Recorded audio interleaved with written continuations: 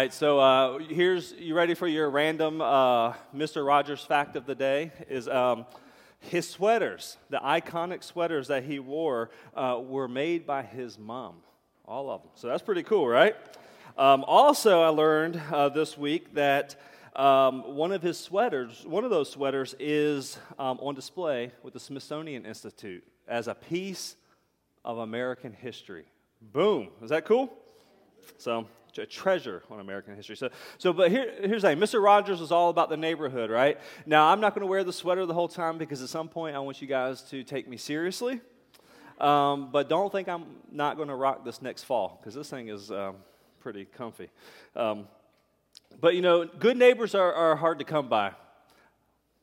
Would you agree?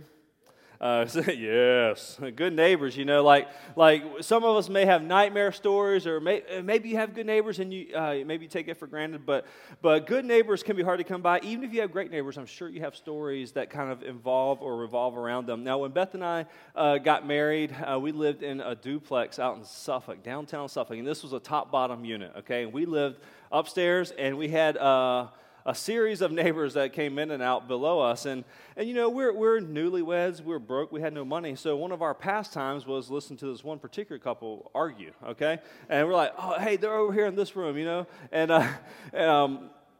well, they'd be like, crazy stuff, like, you smoked the last pot, you know what I'm saying? And we're like, oh, like, you cheating on me? And it was like out of control stuff. And so finally, Beth and I, we were like, surely they know that we can hear them, right? So we came up with our own little game, like, let's argue, but let's just repeat things that they say. Okay, and so we would yell stuff back and forth to each other. Like, I can't believe you smoked the last pot, And like she's like, and we're going back and forth yelling, and they would keep going. We're like, I don't know. Well, at least we entertained ourselves for free. But so that was that was just last week. So. Just kidding.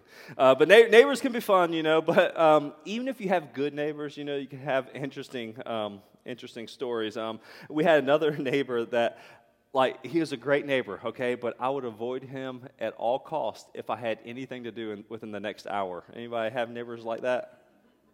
Are any of you those neighbors? If you are, you don't know it. I think there's this barrier that you don't know. So I had this neighbor's like, I don't have enough fingers and toes to count how many times I was late for something because this guy caught me for something real quick. And then, like, my kids have been late to school. I've been late for appointments or visits or meetings. I've been late to my kids have been late to practice, all kinds of things because one quick thing that I desperately could not get out of. I mean, so much so that me and Beth would have to run interference for each other. We'd be calling each other around the house. Hey, I need you. Like, oh man, she needs me. House is on fire, and or like just crazy stuff. We would try to run interference, but here's the thing: I didn't have time for that. So we're in this series today, continuing. Won't you be my neighbor? Yeah, we're ripping off the neighborhood from Mr. Rogers, but Jesus talks about what it looks like to love our neighbors.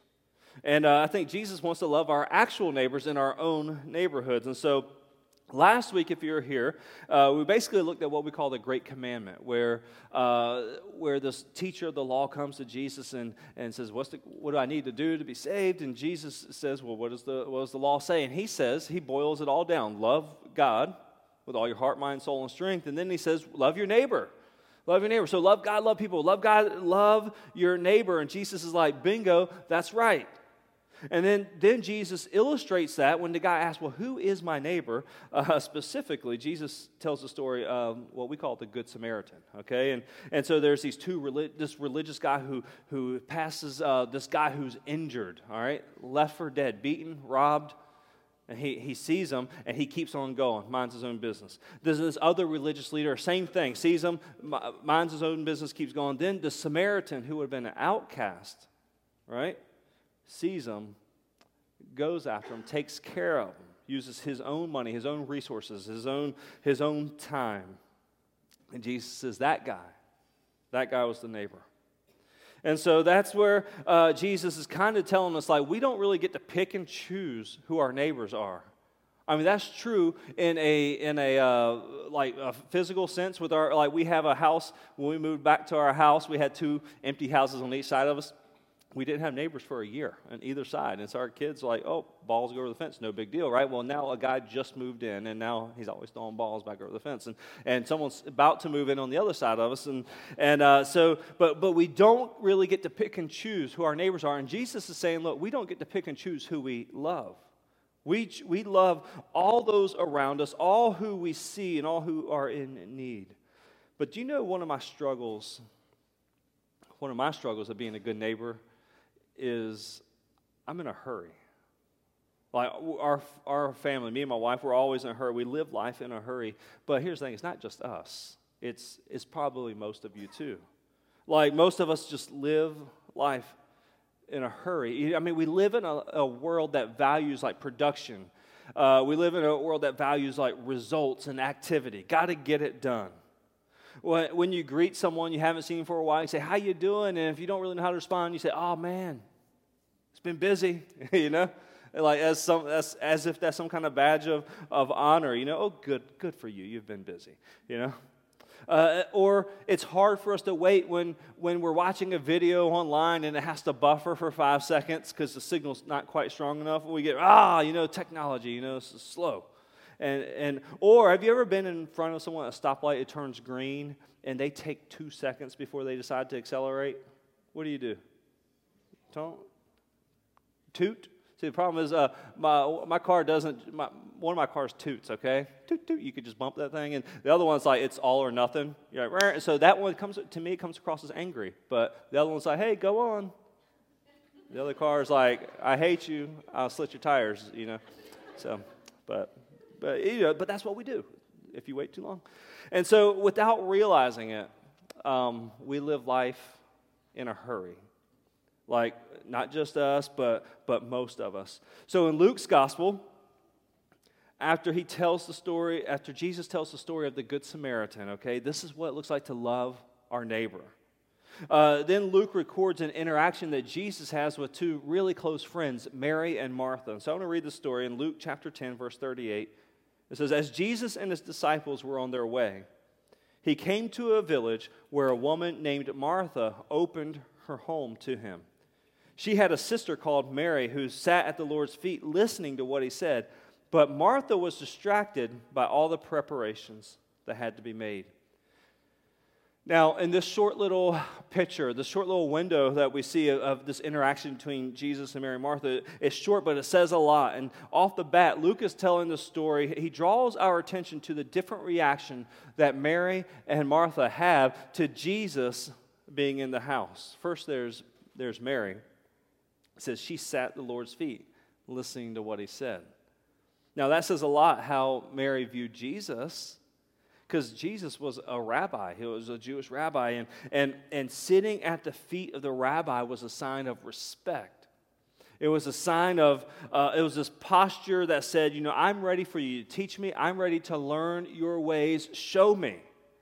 And that's what she's saying by sitting at his feet. So Mary's sitting at the feet of Jesus. And now another interesting thing in the first century, as a Jewish rabbi, women typically wouldn't have the privilege to sit at the foot of a rabbi. Like that was just the world that they lived in. And so it makes what Jesus says about Mary actually pretty extra special, extra cool. And then we see in verse 40 about Martha's focus, her sister. It says, but Martha was distracted by all the preparations that had to be made. And so you can imagine people coming over. Like your house may be clean right now, but if I said, hey, we're bringing 12 people over for lunch, your house probably isn't clean enough, right?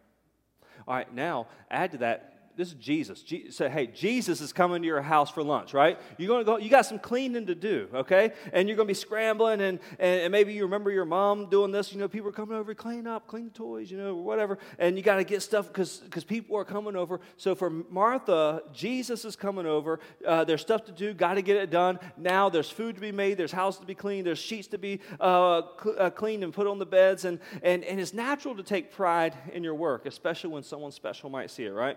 And this great teacher, Jesus, has come to Martha's house. So naturally, she's a little distracted. by all the preparations. Plus, think, like Jesus was rolling deep, at least 12 deep, his disciples and whoever else was coming along with them.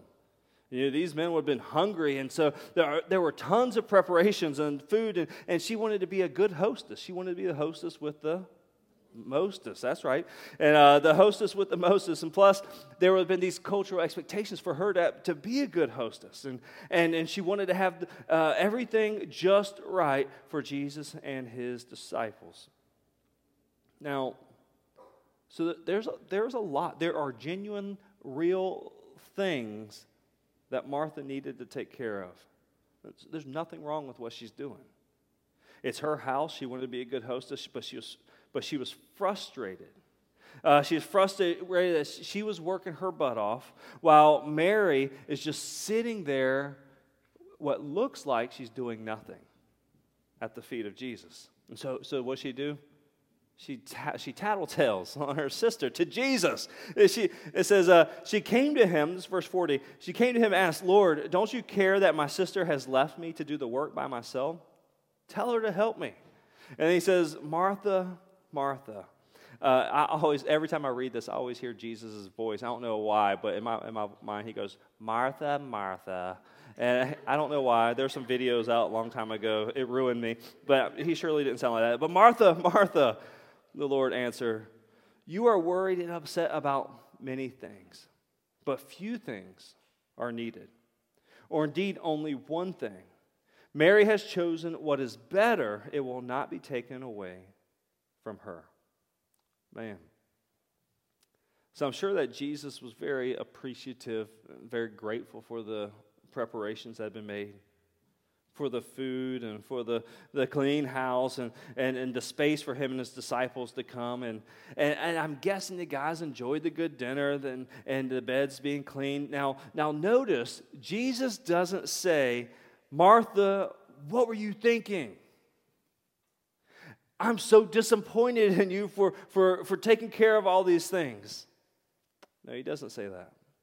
He says, you are worried about and upset about many things, but only one thing is needed. And Mary has chosen what is better, and it will not be taken away from her. And so that's where our lesson comes in today, is we are people who were so worried about so many things. There's so much going on, and there's so much craziness around us. It will drive us crazy. But the worst of all is when we're so focused on all these other things that we're going to miss the things that are most important because we're in a hurry to do everything else, even if they are a little bit important. Man.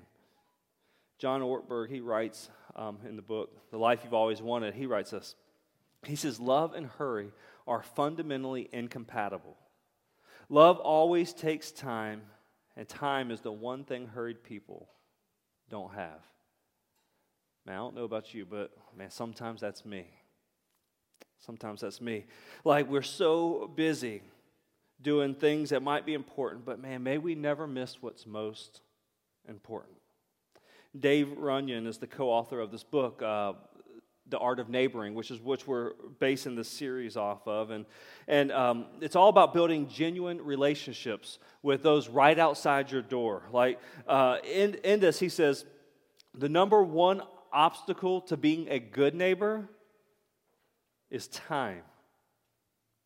Like, isn't that crazy? The number one obstacle to being a good neighbor is time. Like, we live at warp speed. We live at a fast pace. We praise multitasking, and it makes us feel so much more productive or good about ourselves. But actually, it's leading to this imbalance in our lives.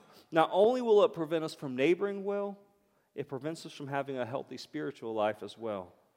And so Runyon, in the book, they say there's 3 lies that a lot of us have bought into about hurried, that we use to justify our hurried living and allow this imbalance to continue. So I want to share these 3 lies real quick with you today, and maybe we'll see ourselves in one or all of these.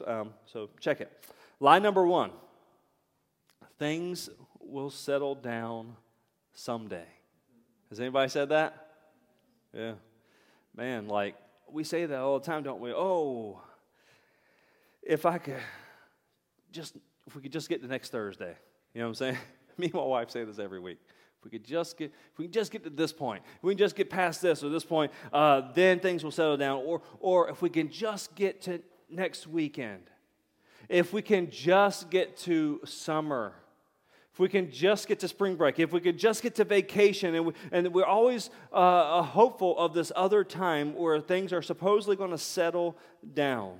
Or if you have kids, things will settle down when the kids are grown and gone. And then, that doesn't really happen either from what I see in people's lives. But we see everyone's life and how crazy it can be.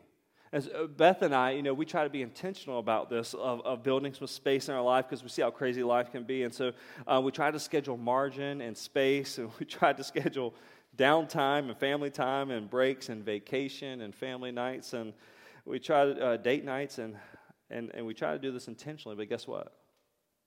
It doesn't always work out. Just be honest. It doesn't always work out. We hold to some things pretty good. Some things, man, we get all botched up. And yes, there are busy seasons where we need to buckle up and kind of push through. And when things are out of control, excuse me. But if our whole life is busy, it's not just going to magically settle down one day. Like, whoever they is, are still inventing ways that are trying to keep us more busy. They're inventing ways for us to spend more time and more money. And so things will never settle down unless we intentionally say no and we stop doing stuff. We learn to say no. As Jesus says, Martha chose what was good, but Mary chose what was better. So the second lie is this: more will be enough. More, just a little bit more. Like, more is the unofficial motto of America in 2019, right? Just give me more. Give me more stuff. We pile in more, and then a little bit more to go on top of our more. If we could just buy more, if we could just do more, if we could just be more, then things will be good. And we're so hopeful. We live in such anticipation of what more is going to give us. And then when we get there, guess what? We're still not happy. We're still not content. So what do we do to our more? Man, we add even more. I need to buy more. I need more stuff. I need more things. I need more money. I need to do more. I need to commit to more. And then we are on this never-ending cycle. And so that's a lie, that more will be enough. The truth is time is finite. Like, at least with stuff, you can cram it in the attic, make more space in the garage, get a storage space. But with time, we can't add any to that.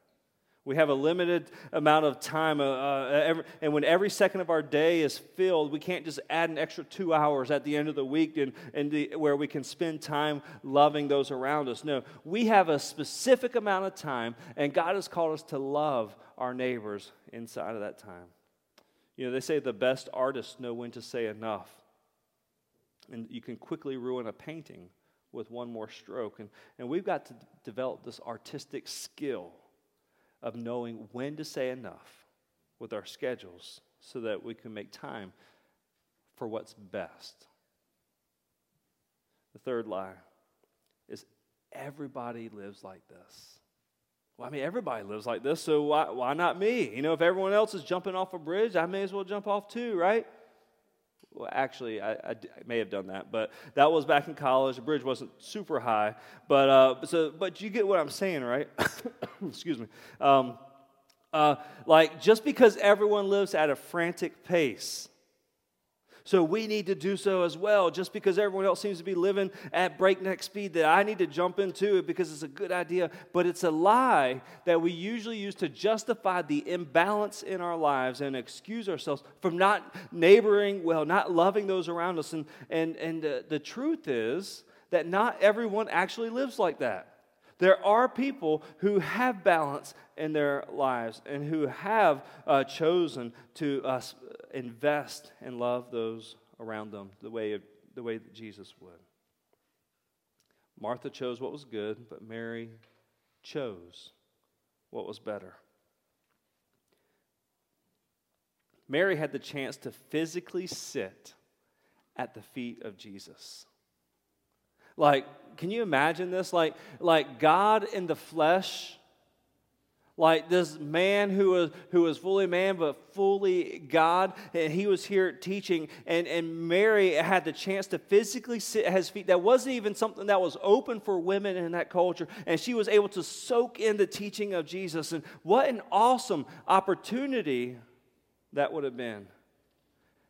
And meanwhile, Martha is doing something important. She's doing something important, yeah. But Mary chose the better. So last week, if you were here, we talked about let's live with our eyes up. Let's instead of seeing the half-naked, beat-down guy on the path, and we see him, and then we just kind of turn our eyes the other way down, and we keep going, minding our own business. Why? Because we got things to do. We got somewhere to be. We got stuff to take care of. And instead of that, we live like the Samaritan, where we see someone, we can invest, where we see a need that we can meet it. And so we live with our eyes up. So that was the challenge last week. And not rushing in a hurry life with no time to share. But here's the beauty. When we make time to love people in need, we are making the time to worship and to sit at the feet of Jesus. Now, I get it. It's hard to take control of our time, isn't it? Like, and there's things that are out of our control. We can admit that. Josiah, my son's playing minor league, little league baseball, and so every time they play something, I'm usually going to coach in some form or capacity, and but this time things are just busy. I was like, I'm not going to be the head coach, but I'll just be an assistant. I'm going to be there anyways. I may as well help, right? So son would help, but I'm seeing all the other teams are starting to practice. We haven't even gotten a call yet. So I'm like, what's going on, And so finally I get a call from the league. Guess what? The coach backed out. Hey, man, we need you to coach. So I'm like, man, are you for real? I don't really want to. I wanted to help, but I said, oh, okay. So yeah, I'll help. So here I am, just really wanted to help out, but now I'm invested more time. And here's how coaching looks like with me. After I get home from coaching little kids, my wife's like, all right, guys, give Dad a little bit of space. He needs a little bit of space, a little bit of time, for him to kind of just debrief. And and here's the thing. To me, coaching is a ministry. It's an opportunity to connect and love and teach kids. And it's also, we have several families that call Christ Fellowship home because their kids have called me coach. And is it more busy? Yes, it is, but I get it. But listen, that doesn't negate the fact that one of the biggest obstacles to neighboring well, to being a good neighbor, is time. It's the time factor. And so we need to create the space intentionally in our lives to love our neighbors. And that is a significant part of worshiping our God. Like, as good neighbors, we get to be the hands and we get to be the feet of Jesus in our communities. In fact, it's not only true that when we love them, we're loving Jesus, but it's also true that when they see our actions, we are pointing people towards Jesus. They're getting to see Jesus' people live and love. Last week, we handed out these. Some of you guys get these last week. If you didn't get one, you can either get one on your way out, or you can raise your hand, and they'll pass some out to you right now. Anybody want it? But this comes from that book, The Art of Neighboring, and your house is in the center, okay? You can write your name on that or your address, and then this is the 8 closest neighbors around you. Maybe you live in an apartment and it doesn't look like this, or maybe you live out in the country and you got 5 acres. It may not look like this, but think of your 8 closest neighbors around you. And on this form, I actually want you to fill this out, okay? Like, hang it on your fridge. Work on it as a family. Fill it out. Can you name, all right, the ABC for each house, okay? A is, do you know everybody's name on those houses? That's a lot, okay? Do you know everybody's name? And they say only 10% of people can do that, okay? That's not that many people. 10% could do the name of the 8 closest neighbors around them. Then B, the second tier is, can you say something about them?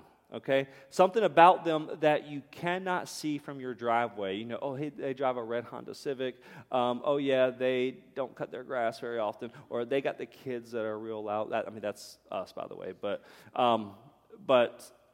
not some of that, but something about them. Like, yes, they have 3 kids, and he works at the shipyard, you know, and something personal about them. And then they say only like 3% can do that, okay? So that's very small. And then C, all right? C is, can you say something meaningful about them?